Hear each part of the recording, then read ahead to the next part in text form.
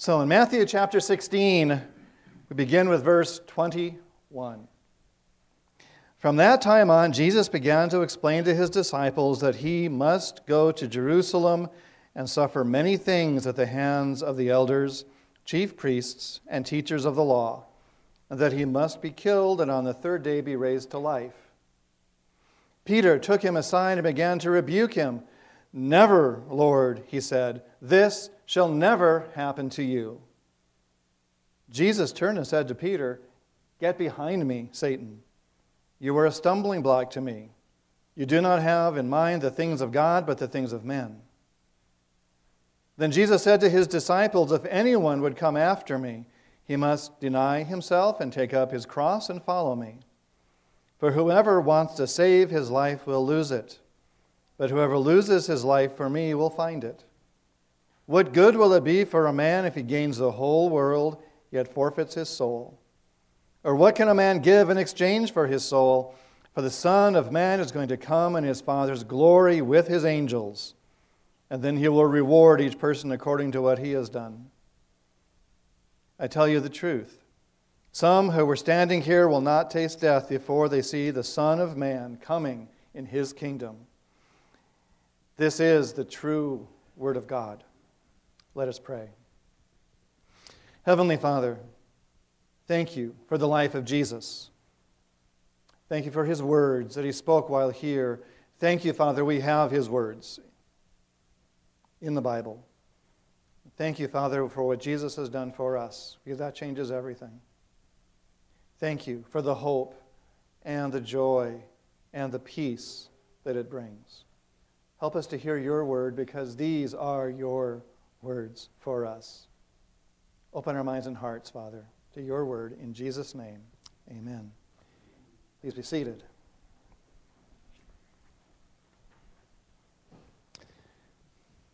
So for Jesus, his future was tied to the cross. It's a hard word, but it's what he came here to do. He was tied to the cross not because his Father commanded that he do this. What bound him to that cross was his care for you. You need rescue. You need forgiveness. And Jesus was going to do that for you, and nothing was going to stop him, because you cannot save yourself. Now, Peter had just said, correctly, that Jesus is the Christ, the Son of the living God. And then we hear in verse 21, "From that time Jesus began to show his disciples that he must go to Jerusalem and suffer many things from the elders and chief priests and scribes and be killed, and on the third day be raised." Now, one of the reasons I put in the hours in my Greek class was for passages like this. And I noticed that the Greek word here for must is actually a very, very strong word. It refers to being bound to something, being tied to something. It means that Jesus was bound to this, and that the events that were coming up were bound in heaven and on earth. And the four verbs show us what Jesus was bound to do: to go, to suffer, to be killed, and to be raised. Now, you might also remember that there was another time recorded in the Gospel of John where Jesus told his disciples, "No one takes it from me, but I lay it down of my own accord," speaking of his own life here. So if you consider that text and today's text, you see that what was binding him to this upcoming series of events was his love for you and his determination to do what it would take to save you. That's what was binding him.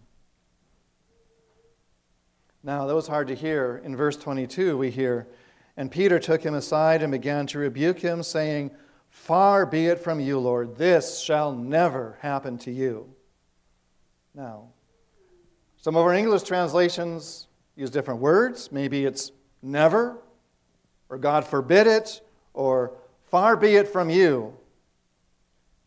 Whatever we say in English, looking in the Greek, the word that Peter uses here is the word for mercy. Because Peter wanted a different kind of mercy, a different way for Jesus. One that did not involve going and suffering and being killed. He wanted mercy for Jesus. He wanted Jesus to be able to stay. But he didn't understand yet that by doing that, he was actually rejecting the mercy of Christ for him. Here was Peter, thinking that he was using his voice again to say something that was as solid as a rock, something that he would say that would be a foundation for the church of Christ, to loose Jesus from any hardship and to bind Jesus to the mercy of God instead. But he could only see so much. Jesus was bound to go and to suffer and be killed and be raised. Peter didn't know it, but he was opposing what had already bound Jesus. Nothing was going to stop the crucifixion. Later on, Peter would understand. In verse 23, we hear, speaking of Christ, but he turned and said to Peter, "Get behind me, Satan. You are a hindrance to me. For you are not setting your mind on the things of God, but the things of man." So here, again, get behind me, or be gone, or away with you.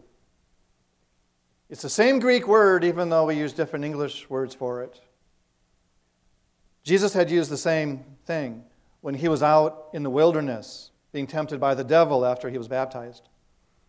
Jesus had rebuked the devil, the tempter. This time, Jesus was being attempted to avoid the cross. And he rebuked that temptation too.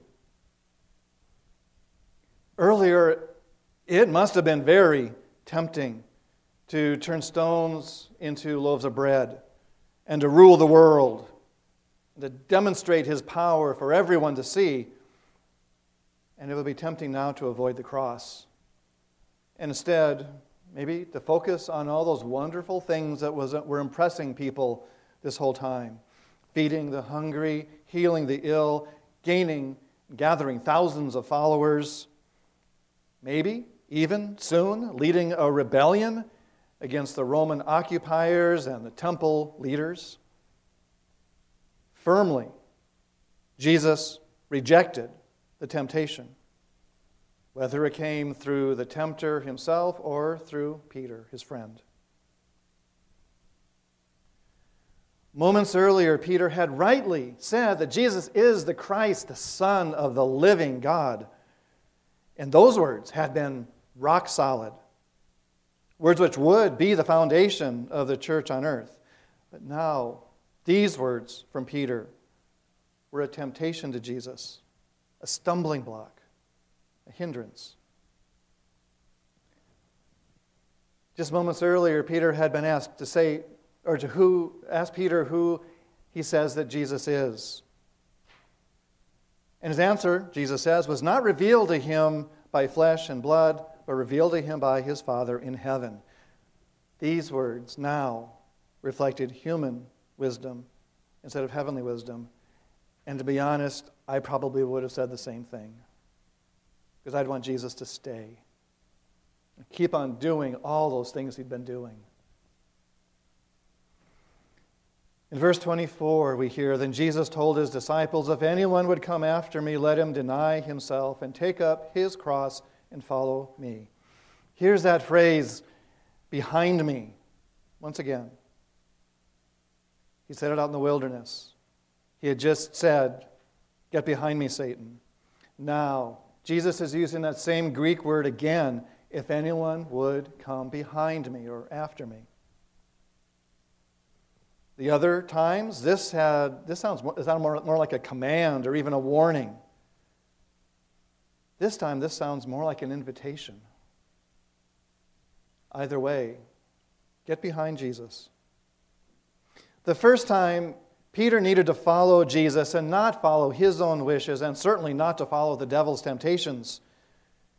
Now, this time it was clear that Peter and the disciples and all of us, too, are called to follow Jesus, not to try to lead him.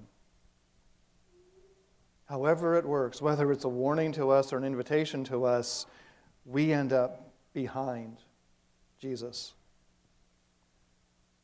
So those words still stand. Get behind him and follow him. Way back, when Jesus had first called them to leave their fishing boats and follow him, and he would make them fishers of men, they left their nets and they followed him. That call is renewed here. And to be honest, we need it to be renewed for all of us every day. The disciples had gotten behind Jesus and had followed him to the south slope of Mount Hermon, and from there they would follow him as he would go to the cross and to the empty tomb and beyond. To get behind and follow Jesus is to deny oneself, because we want to be in control. We want to be the one leading.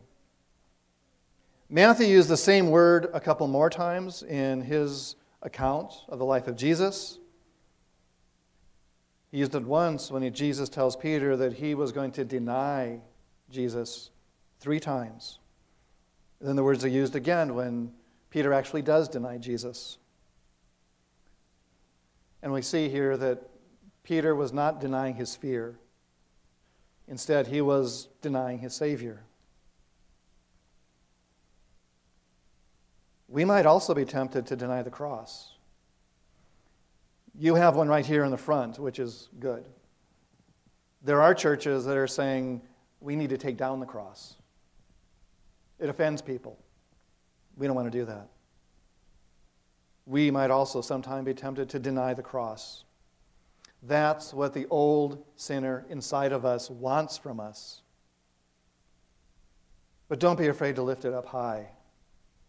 Your cross is connected to his cross. Your repentance and forgiveness is bound to his crucifixion. Your repentance is bound to his death and his resurrection. His love for you is tied to your love for other people. In verse 25, then, we hear, for whoever would save his life, this word also means soul, by the way, will lose it. But whoever loses his life or his soul, for my sake, will find it. So trying to save one's own soul will lead to us losing it, right? And to lose one's soul for the sake of Christ leads to the soul being found, right? We don't think that way. So one way to have your soul lost from God is to try really hard to save yourself by your own genius, by your own plans, by your own wisdom, by your own efforts, by your own money, by your own good deeds. This is why Luther would write and would teach that your own good works can actually lead to drifting away from Christ. But we're not left there. Christ is the way for your soul to be found. So you can use your own genius, because you're all geniuses in one way or another. Use your own plans, use your own wisdom, but use it all in a godly way to be a blessing to other people. Use your time and your money in a godly way, but not to buy your way into heaven. You can't even rely on the way that you vote or the way that you talk to people on Twitter. You rely only on Jesus Christ. Other things are not going to earn your way to heaven. All those things can be used in a good way, in a godly way, but you cannot use them as a substitute for the only Savior. Because if you have to rely on yourself before God, that's not reassuring at all. Because right away I'm thinking of all the mistakes that I've made. But to rely on Jesus gives a confidence and a peace that has no equal. It's rock solid. He lifts that burden from us. In verse 26, we hear, "For what will it profit a man if he gains the whole world and forfeits his soul? Or what shall a man give in return for his soul?" You know, this whole world, all of it, this entire universe, was created by God as a good place for us to live, a good home for us. And when He was done creating, He saw that it was all very good. And if we hadn't messed everything up, it would still be good. But as much time and effort and love and joy that as He put into it, this entire world and this entire universe is still less important to Him than even one soul. This world is going to be made new again. We know that. We also know that every soul that trusts Him will be made new again.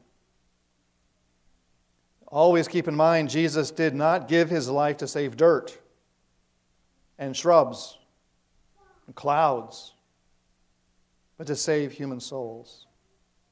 That's what's in first place for Him. So when we put in first place the pursuit of things, we are going to have some short-term benefits for that. But all that really is minuscule compared to all the benefits that we're receiving now and will receive in eternity from knowing Jesus Christ as our Savior, now and forever. So Jesus was determined. He was bound to go to the cross to save human souls. What gets a soul lost is rejecting the only Savior.